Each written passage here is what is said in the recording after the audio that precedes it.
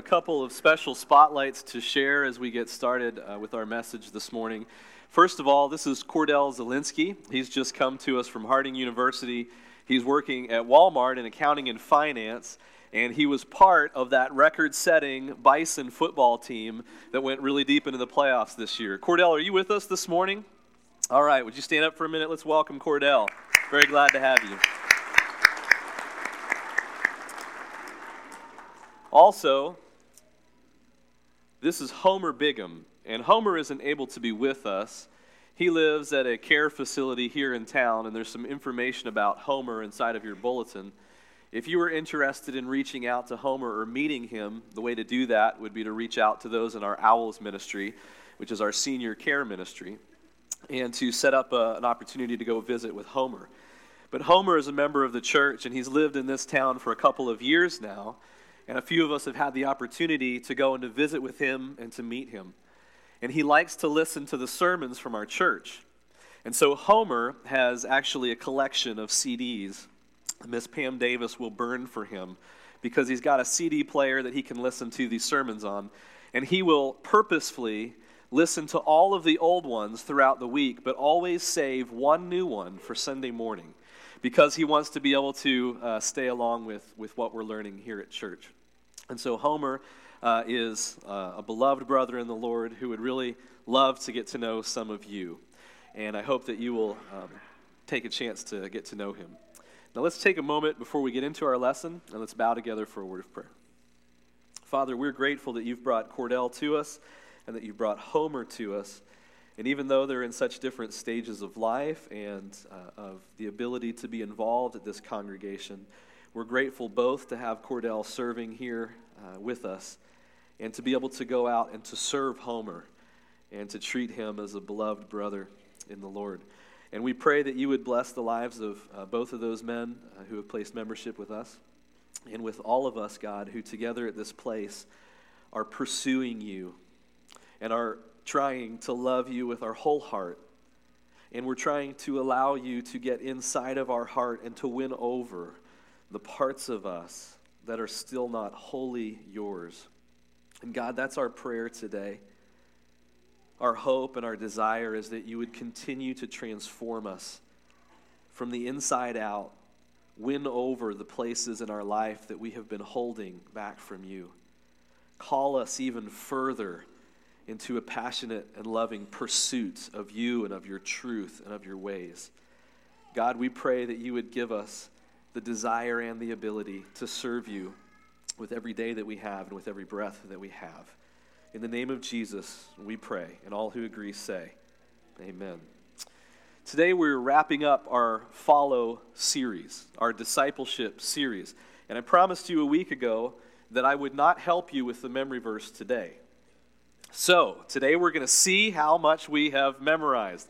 And here's the verse. Now, the trick is, I'm going to count to 3, and then you're going to all say it together. Okay, so don't get ahead. It's not right before 3 or right after 3. It's right on 3. Okay, all right, here we go. 1, 2, 3. Imitate me as I imitate Christ. It is right after 3, isn't it? Because nobody knows how to do it right on 3. Let's try it one more time, right after 3. 1, 2, 3. Imitate me as I imitate Christ. 1 Corinthians 11:1. Good. And so this verse has been helping us over the last few weeks to shape an understanding of what it means to follow Jesus. What does it mean to be a disciple of Christ? And I'm aware that our series has been somewhat theoretical, or it has been somewhat about ideas and principles, and we haven't been able to give a whole lot of practical application yet. But the good news is this. We're going to have a few series of sermons that follow this series, in which we're going to dive into a few very practical ways of discipleship. And so beginning next week, which is the same day that we have our parent dedication for all those who gave birth to new babies in 2016, we're going to launch a series for 4 weeks called Leftovers, learning to give first fruits in the relationships that matter most. And this series is going to walk through several important relationships in our lives The team is going to be teaching it together, the team of ministers. And we're going to attack some different things like parenting and being a child and romance and singleness. Some of these are very difficult and delicate topics, but they're all very important in walking in discipleship. The month to follow, we're going to have a series that I am looking forward to so much called Pilgrim Songs. And Pilgrim Songs is going to be a study of a few select psalms from the Old Testament that show us how we continue to follow God and pursue Him through some of the most traumatic ups and downs of emotions and life situations, how we continue to obey Him, a long obedience in the same direction. And so these are some series that I'm hoping will continue to bless our church, as we won't be talking about discipleship so directly, but we will be talking about what the life of a disciple looks like in so many ways. Today, we're going to wrap up this initial series by talking about what might be the most important aspect or facet of discipleship. In some ways, this message, today's message, is what we've been trying to communicate each week during the last 4 weeks. We've talked about discipleship in several ways, about how it's like an apprenticeship. We're imitating Christ. That's the style of it, or the substance of it. And how long does discipleship take? Unlike conversion, which can happen in a moment, discipleship is a practice that takes a lifetime. And so we discussed obeying, a long obedience in the same direction, pursuing God. We also talked about last week the cost of discipleship and how it is so hard to maintain a balance as a Christian. How churches throughout history tend to get to the left, where grace becomes cheap. And so we believe that grace is something we've received, but we don't expect transformation. Or maybe to the right, where we believe that grace can be won by following a certain set of rules or standards. That if we simply obey God, we don't really have to love Him. We just do what He says, and that's good enough. That becomes legalism. And we are trying in this church body to pursue and to follow Jesus by holding both parts of that. Grace in the left hand and obedience in the right. Forgiveness and the grace of God in the left and discipleship in the right. So that in our bodies, what we will do with our lives as we hold both principles is become people who love God more. And love, as I think we have all experienced, is something that needs both grace and diligence. Love needs both grace and a determination to be the very best that I can be. Anything less wouldn't be acceptable in our marriages, in our parenting, in our homes, in our friendships, would it, church? And so today there's a word from the Old Testament that we're going to use to get into this topic, to think about this most important aspect of discipleship, loving and pursuing God. There's an Old Testament word that comes up several times, but only once in the specific context that we are looking for today. This word in the Old Testament means to pursue with determination. It's the Hebrew word debak. And so this word to pursue with determination gets translated in your Bibles in a variety of ways. Sometimes pursuit isn't a happy or desirable thing. As I mentioned in the first lesson of this series, there's many ways to follow. And one of those ways that I illustrated early on was the way we imprint on someone, the way that little duck imprinted on me and followed me around to the left and to the right and everywhere. But sometimes we feel chased or pursued. Sometimes we're in fear and we're fleeing, and this is a different kind of following. And so this word, debak, to pursue with determination, comes up in the Old Testament in several passages in which people are running for their lives. And so you'll read about the Israelites after they've been unfaithful to God, and so they've lost a battle in one of their military campaigns. And they're being chased by the enemy. And the Hebrew word there is that the enemy was pursuing them with determination. And the way the NIV likes to translate that word is hot pursuit. The enemy was on their heels. The enemy was chasing them with hot pursuit. Once in a while, the Israelites are faithful and they are winning a battle, and they chase the enemy down with debak, with hot pursuit, with determination. a determination to finish the battle right now, to see it through to its end. But this word for pursuing comes up in a psalm. And the Psalms, of course, capture many of the Old Testament ideas in poetry, and they help us understand them with a little bit of new perspective. And so in Psalm 63:8, the word debak occurs again. And here the psalmist writes that my soul pursues you, God. My soul pursues you. I am in a hot pursuit of God. I am chasing him down. Your right hand upholds me. I love the King James version of this verse. Yes, you heard me right. We're reading the King James today. Amen, church. Amen. Sometimes you just need a few good F's. My soul followeth hard after thee. And the great Christian author Tozer wrote in his book about pursuing God about this psalm. And he used in that initial chapter the idea that we follow hard after God, on his heels, as it were. That we don't want to let go of him. And many other modern versions of this psalm translate it, I cling to you. And that's also perfectly valid. And so this idea that I'm holding on to God, I'm following after him.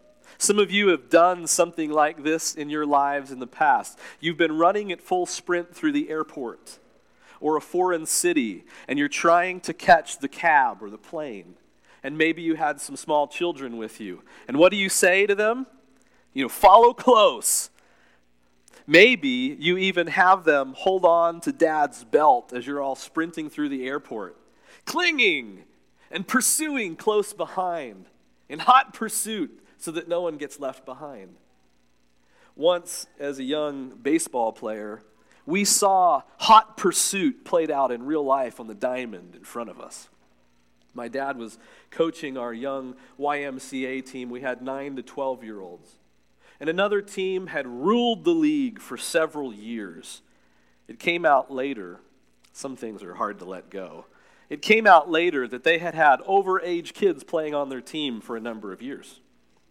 And so we are literally facing the giants. Kids that are overaged and outsized. And we were playing them very well, and we had a chance to win the championship, and it's a close game. And my brother, he was 9 or 10 at the time, managed to get a walk, and he's on first base.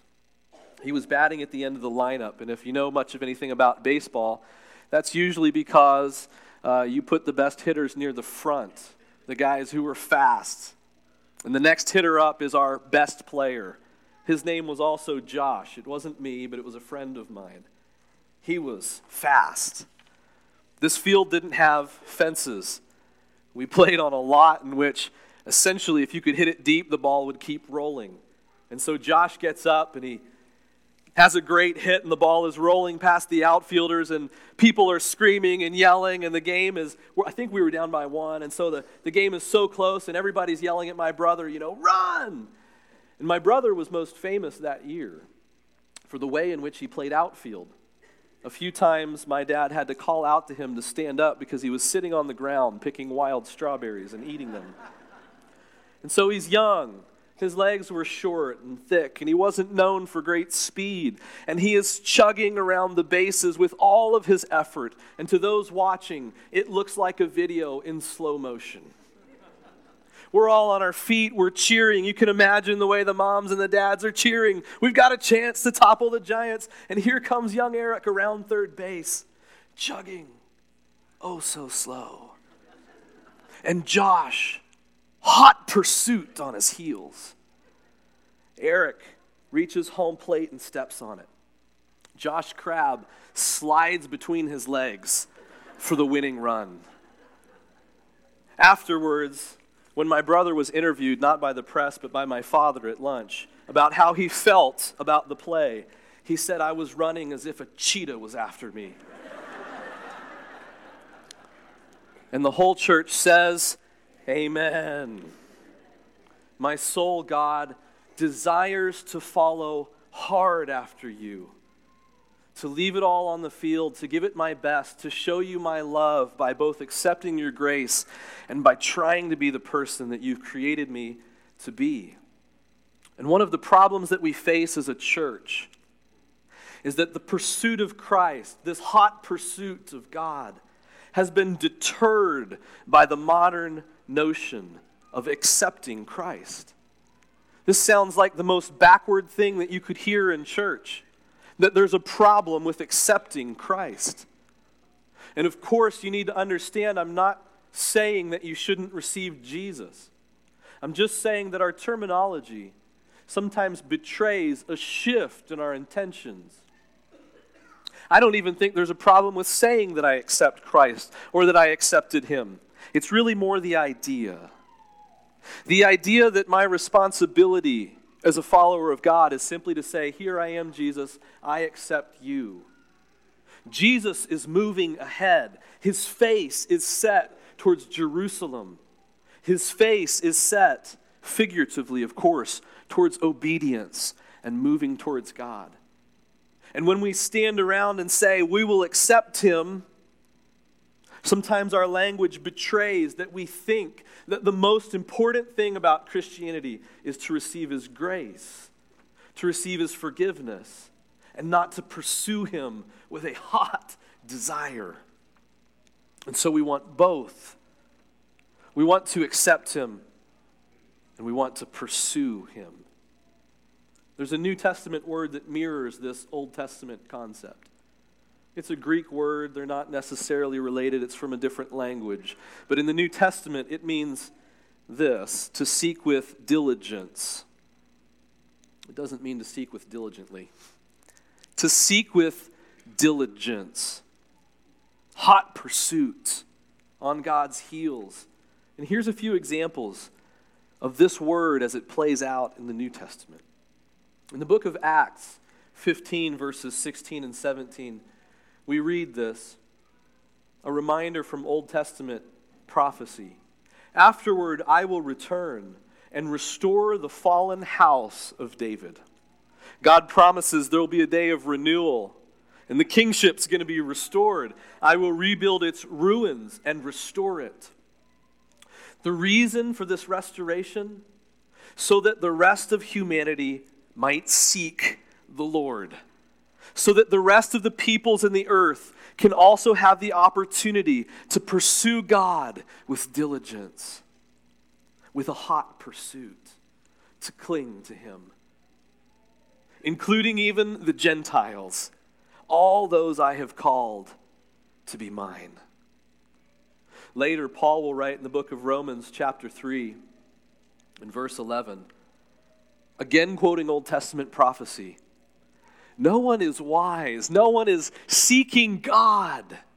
No one is after him in hot pursuit. Why the problem?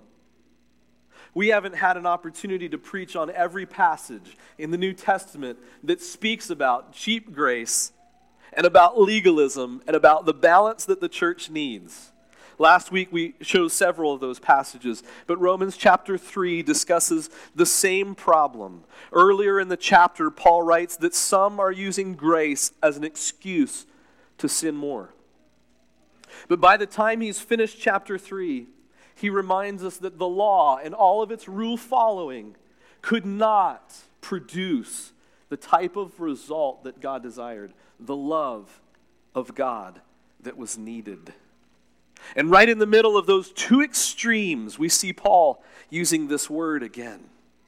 No one is wise. No one is seeking God. What would be the corrective for our imbalance if we could learn to love him with this kind of clinging? If we could learn the kind of love that receives grace and wants to do better. When I grew up in a small northern church, a pretty conservative church, I was once invited to come to a men's business meeting. Men's business meetings were the way that churches that didn't have a lot of elders or enough elders to take care of all of the jobs would get all of the men involved so that they could dole out different tasks and come to an agreement on how money should be used and so on. And at one of those early meetings, a formative time in my life, I remember a disagreement between one elder and another group of elders and men in that church, in which the one elder was arguing, for what reasons I don't know, that the love of God isn't really necessary for salvation. But all that is necessary, or all that is promised, is that if we will obey, we get saved. And the other men sensed that even though this might have been correct in some analytical way of reading Scripture, that there was something missing, and they were arguing that yes, a love of God is necessary. And the first man argued again, you can't make anyone love anyone. How could anyone be saved? And nevertheless, the other men in the room said, we believe that you've got to learn to love God. The disciples once asked Jesus something similar, and he said to them, with men this is impossible, but with God all things are possible. Even you and I can learn, whether we've never had it or whether we've lost it, to feel something inside for him again. It is not beyond our reach. There are times when you don't feel the love that you ought to for your spouse. And how do you find it again? Through serving, through diligence, through acts of love, until the feeling returns. There's times when I'm sure parents don't feel everything they think they ought to about their children. We don't feel everything we think we ought to about our friends. When emotions seem to elude us. And our church tradition, our faith tribe, the Churches of Christ, has a history of hanging out very far on this side. Where instead of asking people to pursue God with passion, sometimes we have settled for simple obedience. And we're trying to regain and hold both. In Hebrews 12, the author writes this. Afterward, as you know, when he wanted to inherit this blessing, he was rejected. This is, of course, the story about Esau.